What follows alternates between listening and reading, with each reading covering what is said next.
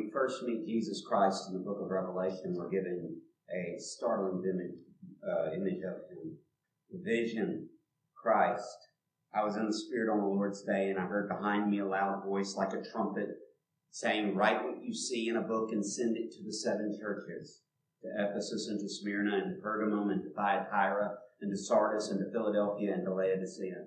Then I turned to see what the voice that was speaking to me. And on turning, I saw 7 golden lampstands. And in the midst of the lampstands, one like a son of man, clothed with a long robe, and with a golden sash around his chest.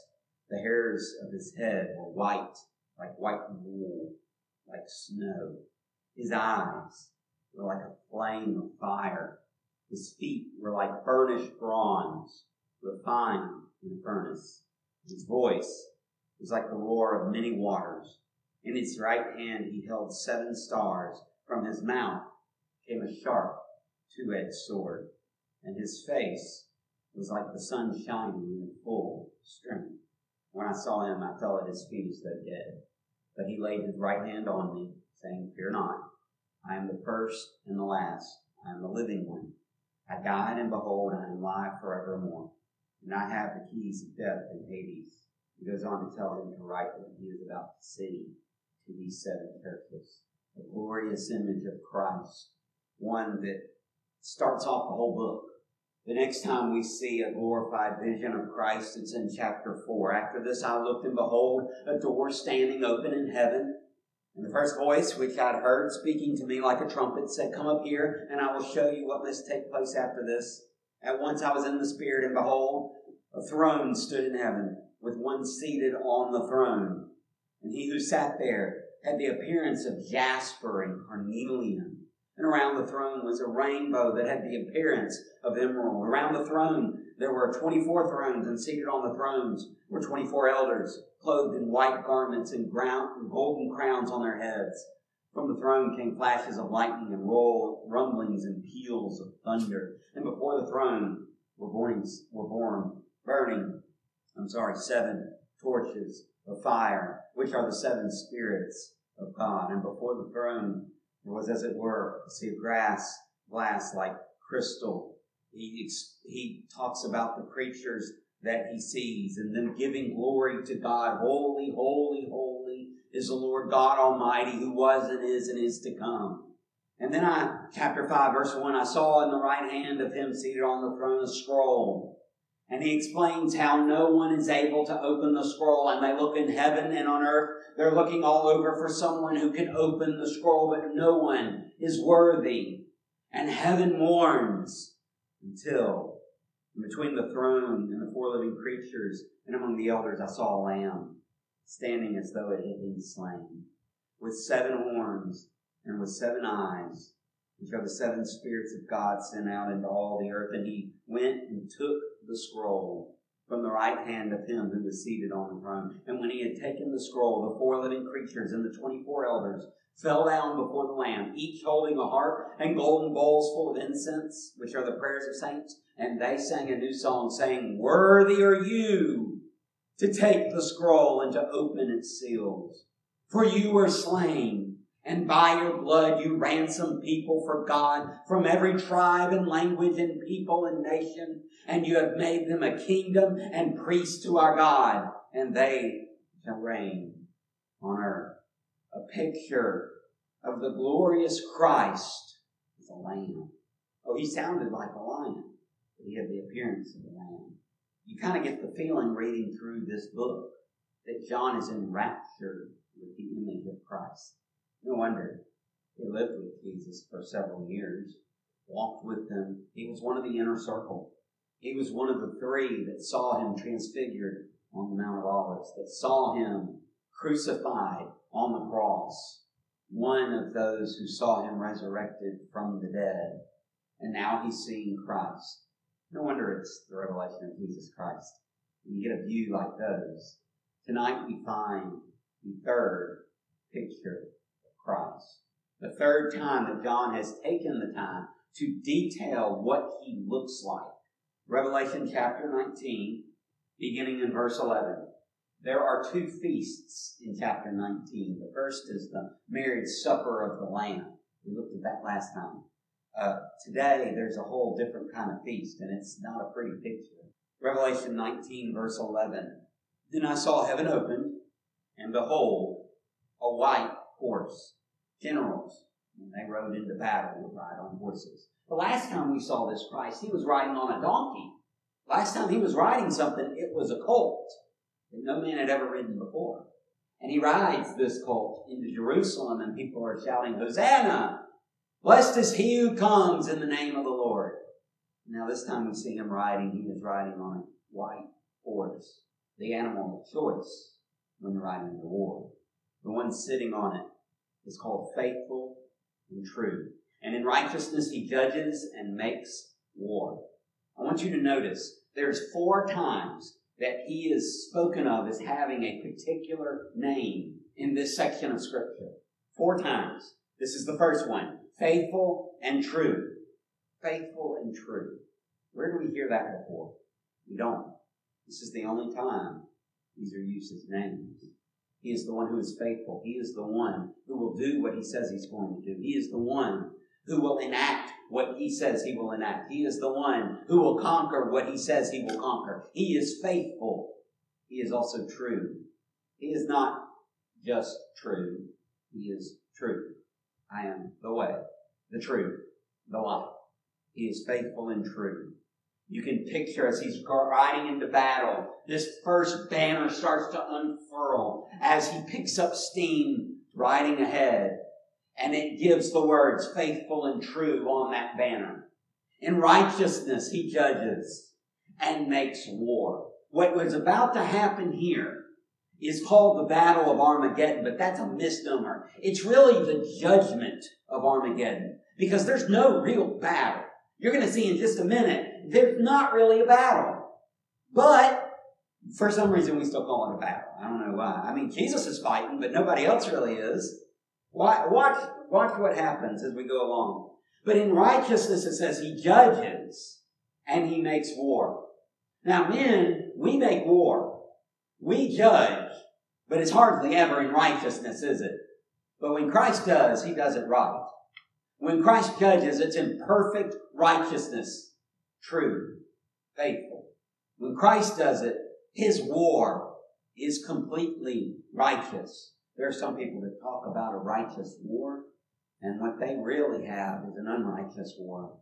There are some people who will fight to the death for what they want to fight for, but it's not at all close to righteous. But when Christ fights, it's truly righteous. His eyes are like a flame of fire. Remember he said that in chapter 1. That piercing knowledge, that wrath, that fury against unrighteousness that he is about to judge, that he is about to make war against. Those eyes of flame. I tell you what, I do not want to deal with someone whose eyes look like fire. You ever seen that? You ever see someone with fire in their eyes and you're just like, I'm getting out of the way. I'm not messing with that. Men, wives, I'm sure you've gotten that look before. I'm pretty sure my wife has lasers installed in her eyes. Sometimes she gives a look, and I have to get out of the way. I can't stay there. But when Christ, man, when you look into the eyes of Christ and you see the fire burning behind those eyes, oh, you better move. You better be behind him and not in front of him. You know what I mean? And on his head, it's kind of funny. Last time we saw Jesus with something on his head, he had a Stephanos. That's the victor's crown. That's in chapter 14, right? This time, he's not wearing a Stephanos. In fact, he's not wearing one. He's wearing many. And he's not wearing the Stephanos. He's wearing the diadem, the royal crown. And it says many, but I venture a guess here that it's quite a lot. In fact, I would venture a guess that he's probably wearing every crown. When we see other things, we see the beast trying to wear crowns, diadem crowns. We see the false prophet wearing diadem crowns. We see this beast with 7 heads and 10 horns wearing crowns, diadem crowns. But Christ is the one who rightfully wears them. And I bet you, I'd be willing to bet that those same crowns that those same imposters were wearing earlier are now on the head of Christ, because he is the one who is rightfully in charge. So he has these crowns on his head, and there's so many crowns, John doesn't even bother to count them. He just says there's a lot of diadem crowns on his head. Is he saying that Jesus has all these crowns stacked up, just way up high? I think this is a vision of Christ as being supreme, as being sovereign, as being the one who has the right to wear all the crowns. And so there's so many crowns on his head in this picture because there's so much authority on him. He is the King of Kings and Lord of Lords, as chapter 17 says. So here we have him riding into battle with a bunch of crowns. I'm already convinced the battle's not going to go very well for the other side. But it gets worse for them, at least. It's better for us, but worse for them. And he has a name written on it. And he has a name written that no one knows but himself. I said the first banner unfurls with the names Faithful and True. The second banner unfurls, but nobody can read it. It's a name that only he has. This was something he promised to one of the churches earlier. He said, I will give you a name that nobody knows but you.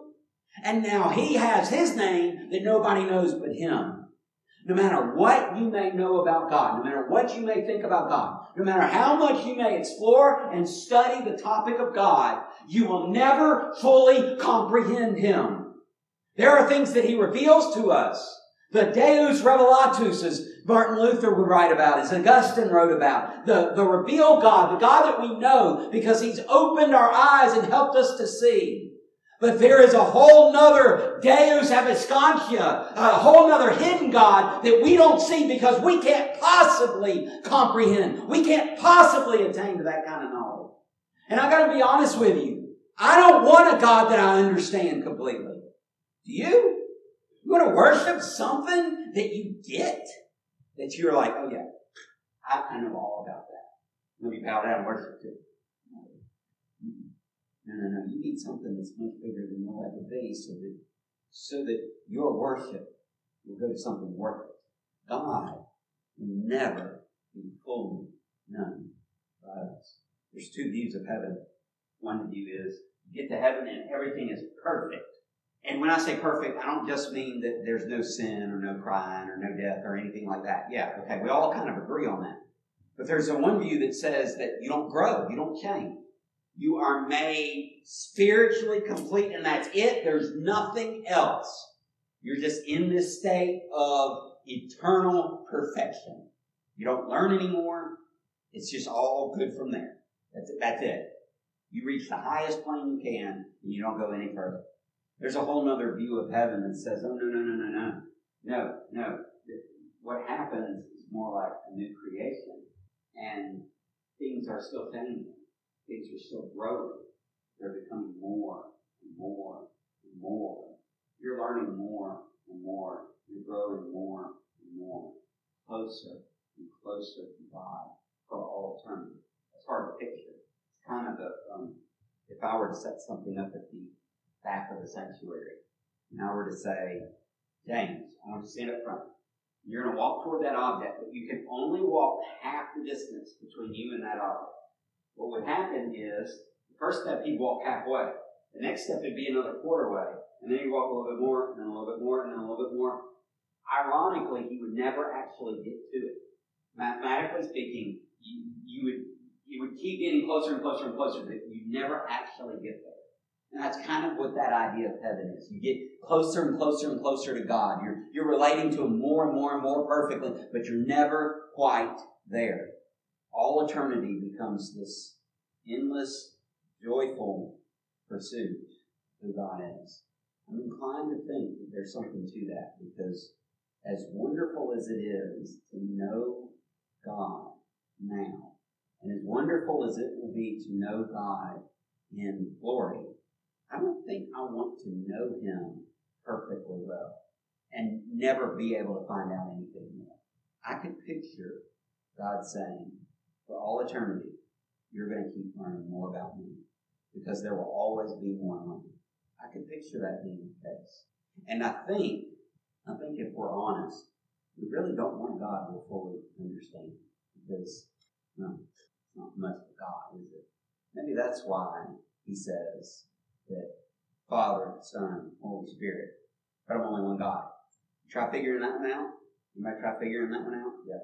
Maybe there's something about his essence that's so totally different we will never quite get.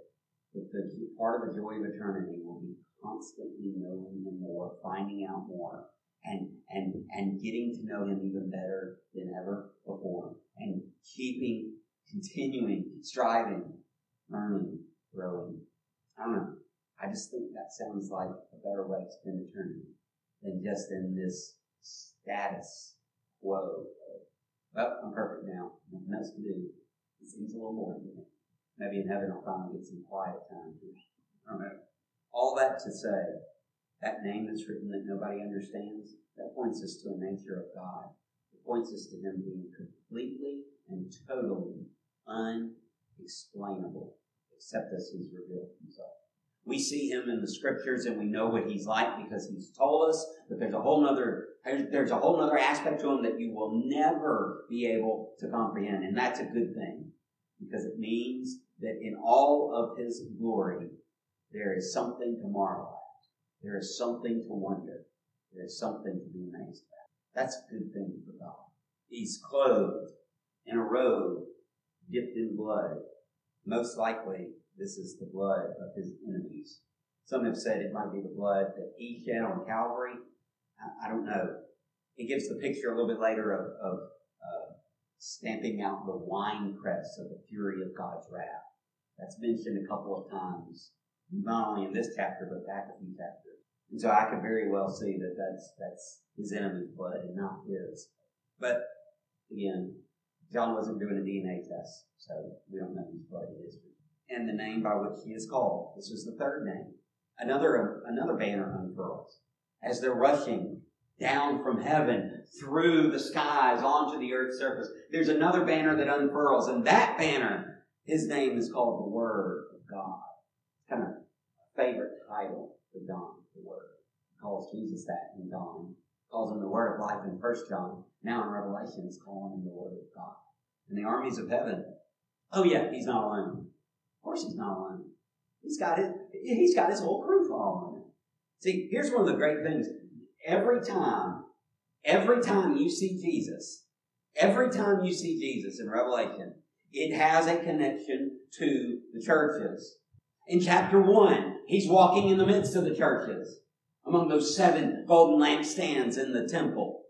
That's the representation that he is among the churches in their present suffering, in their present turmoil, in their present anguish, in their present idolatry, in the case of Laodicea. He's there in their midst. He's there, right there. Not separated from them, not aloof. He's not far off. We don't have to send for him. He's there in their midst. In chapters 4 and 5, we see him at the throne of God, opening the scroll.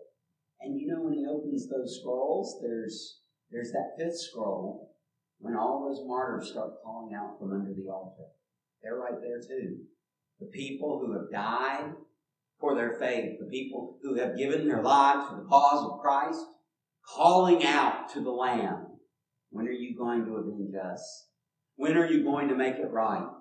And God tells them, not yet. Have some white robes. Get changed while you wait. You're going to need them later. Why? Because in Revelation 19, when this army is right behind them, guess what they have on? Yeah, white linen. Fine white linen. Theirs isn't stained with blood. His is, but theirs isn't. I wonder. Maybe that's because they're not doing the fighting. And they were following him on white horses too. From his mouth comes a sharp sword with which to strike down the nations, and he will rule them with a rod of iron. You see, some of us have this picture of Jesus as this hippie kind of guy. Peace, love, Jesus kind of thing. Forever, man. That's not Jesus. That's not him. Especially this day. When he comes on this day, he's coming to make war. You better believe. I've never seen a hippie with fire in his eyes. Have you? Anybody ever seen that? Maybe y'all have. I haven't seen that. This Jesus means business. He's got a sword coming out of his mouth. Wait, sword. What else is compared to a sword in Scripture? What? The Word. You think maybe this is going to be a decisive battle? In fact, the Word of God is living and active, sharper than any double-edged sword. Yeah. And Jesus says, oh, I got my sword right here. Let's go. I'm almost convinced that this battle is over with the Word. That Jesus says the Word and his enemies are destroyed. From his mouth comes a sharp sword with which to strike down the nations. The same Word that created the world is now conquering it. And he will rule them with a rod of iron, just like a shepherd rules an unruly batch of sheep. Jesus will rule them. He will tread the winepress of the fury of the wrath of God the Almighty. On his robe and on his thigh, he has a name written. It's another name, King of Kings and Lord of Lords. Twice those titles are put together in Scripture. Twice. And they're both in Revelation. I think John's trying to tell us something. King of Kings, Lord of Lords. Then I saw an angel standing in the sun. So now he comes and he is ready to make war. And then we look up back up into heaven. We've seen him descend all the way down to the earth. Now we look back up into heaven and there's an angel and he's standing right in front of the sun. And he calls out with a loud voice. He called to all the birds that fly directly overhead, come, gather for the great supper of God. I said there are two feasts. The first one is the marriage supper of the Lamb. It's going to be a nice feast. The second one is this feast that's about to take place for the birds. And I'm going to tell you something, it's not so nice to eat the flesh of kings, the flesh of captains, the flesh of mighty men, the flesh of horses and their riders, and the flesh of all men, both free and slave, both small and great. And I saw the beast and the kings of the earth with their armies gathered to make war against him who was sitting on the horse and against his army. They are ready to go. They are ready for a fight, except they're not ready at all. And the beast was captured, and with it the false prophet, who in its presence had done signs by which he deceived those who had received the mark of the beast and those who worshipped his image. You almost get the feeling that the false prophet is still trying to pull off the signs. Like he's still trying in desperation to do anything and everything he can do. Any and every power that he can muster to try to avoid this inevitable defeat. It's almost as though the false prophet and the beast are trying to fight with everything they have, and all Jesus does is speak the word and they are captured. It's like they don't even, like they fought into the lie themselves. Someone once said, if you tell a lie loud enough and often enough, eventually even you'll begin to believe it. I'm almost wondering if the false prophet and the beast in this battle have deceived themselves as well as the rest of the world, thinking they really are greater than God, thinking they really are the truth, to the point that they walk right to their doom. They're captured. Then what happens? These two were thrown alive into the lake of fire that burns with sulfur. This is not hell. This is worse than hell. You see, there is death, and then there is judgment. And after judgment, there is either new life or new death. There's either the eternal life or there is the eternal death. We get so confused because we think hell is as bad as it can get. This is worse. Because this is permanent judgment. This is judgment that is eternal in its nature. Hell is only temporary until the death are called out and judged. We're going to see that in just a couple chapters. We're going to see the great white throne of judgment. But in fact, next chapter, it'll be a couple of weeks from now, but we'll see that great white throne of judgment. And we'll see death and Hades give up all the dead that are in them. And they'll come before God at the great white throne and be judged for their works. Hell is not permanent. The lake of fire is. And that's where these go. There's no more deception. There's no more beast. There's no more of that. Oh, there's still an enemy. There's still one more enemy left. But these two were taken care of here. And the rest were slain by the sword that came from the mouth of him who was sitting on the horse, and all the birds were gorged with their flesh. Once again, where's the army that was following the land? They don't even need to fight. We shouldn't be surprised by this. Who won the battle of Jericho? Israel. The walls came tumbling down, and all they did was yell. God won the battle. What we read earlier today, that God sent the hornet before them to help clear the land. In fact, God at one point says, I'm not going to completely eliminate all your enemies at once, because then wild beasts will take over the land. So to spare you from the wild beasts, I'm just going to take them over little by little as you go. See, I would have thought of that. I'd have just wiped everybody out and then be like, all right, now I got to do something about all these animals running around. Hey, maybe Moses, Joshua, y'all train the people how to chase all these wild animals. Teach them how to kill a serpent. You don't need it. God doesn't need an army. So why have the army? Why have the army? You don't need it. If you are able to conquer and defeat your enemies so decisively, there's not even a battle here. It doesn't even mention them fighting back, because there's no fighting back. If he doesn't need the army, why does he have the army? I'll tell you why he has the army. Because he wants to. See that army? We may as well be carrying trumpets and trombones, flutes and cymbals, and be singing his praises all the way down. Because the battle isn't ours. It is. He has the army because he wants it. Every time I see Christ in this book, I see him magnified in a different way. In this chapter, I see him as a Christ who's indomitable. There's no fighting him off. When he says it's time, it's time. When he speaks the word, his enemies fall. Now, if that's the Christ that we serve, I think maybe we could use a reminder of that time to time. In fact, dare I say, I don't think we could use a reminder of that from time to time. I think we need a constant reminder of that fact. If Christ really is that victorious, what are we doing wallowing around in defeat? Why don't we have it? If our Christ is that victorious, we ought to be too.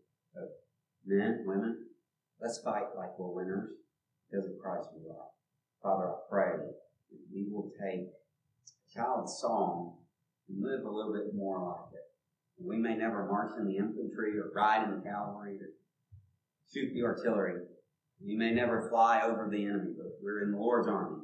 And if we're in the Lord's army, then that means that we are victorious. Not because we are a great army, but because the one leading the army is great. If we're in the Lord's army, then we are victorious not because we are something special, but because Christ has conquered all things. And we know that Christ's conquering isn't just a metaphysical conquering. It's not just a spiritual conquering. It is all-encompassing, every aspect, every corner of your creation. Whether spiritual or mental or emotional or physical, every sphere, every area in which we fight the battles, we have victory because of Christ. Because we're in his army. And Lord, if we're in his army, then he ought to be calling the shots. He's the commander, after all. Father, I pray that we would follow our leader, just like a good army man, just like a great soldier. We would get word from our commander, and we'll carry it out. Father, that might mean some of us end up dying, martyrs, dying for the faith. It might mean that some of us end up living for the faith in terrible situations. It might mean that some of us get uncomfortable because of sharing the faith, recruiting new soldiers, if you will. It might be uncomfortable because we've forgotten just how victorious our commander is. Father, help us to be the soldiers, not to win the battle. You win the battle. That's not our job. Help us make your army as big as possible. And we'll praise as great as we can in the time that we have. Father, help us see you more and more clearly, love you more and more dearly, share you more and more fearlessly.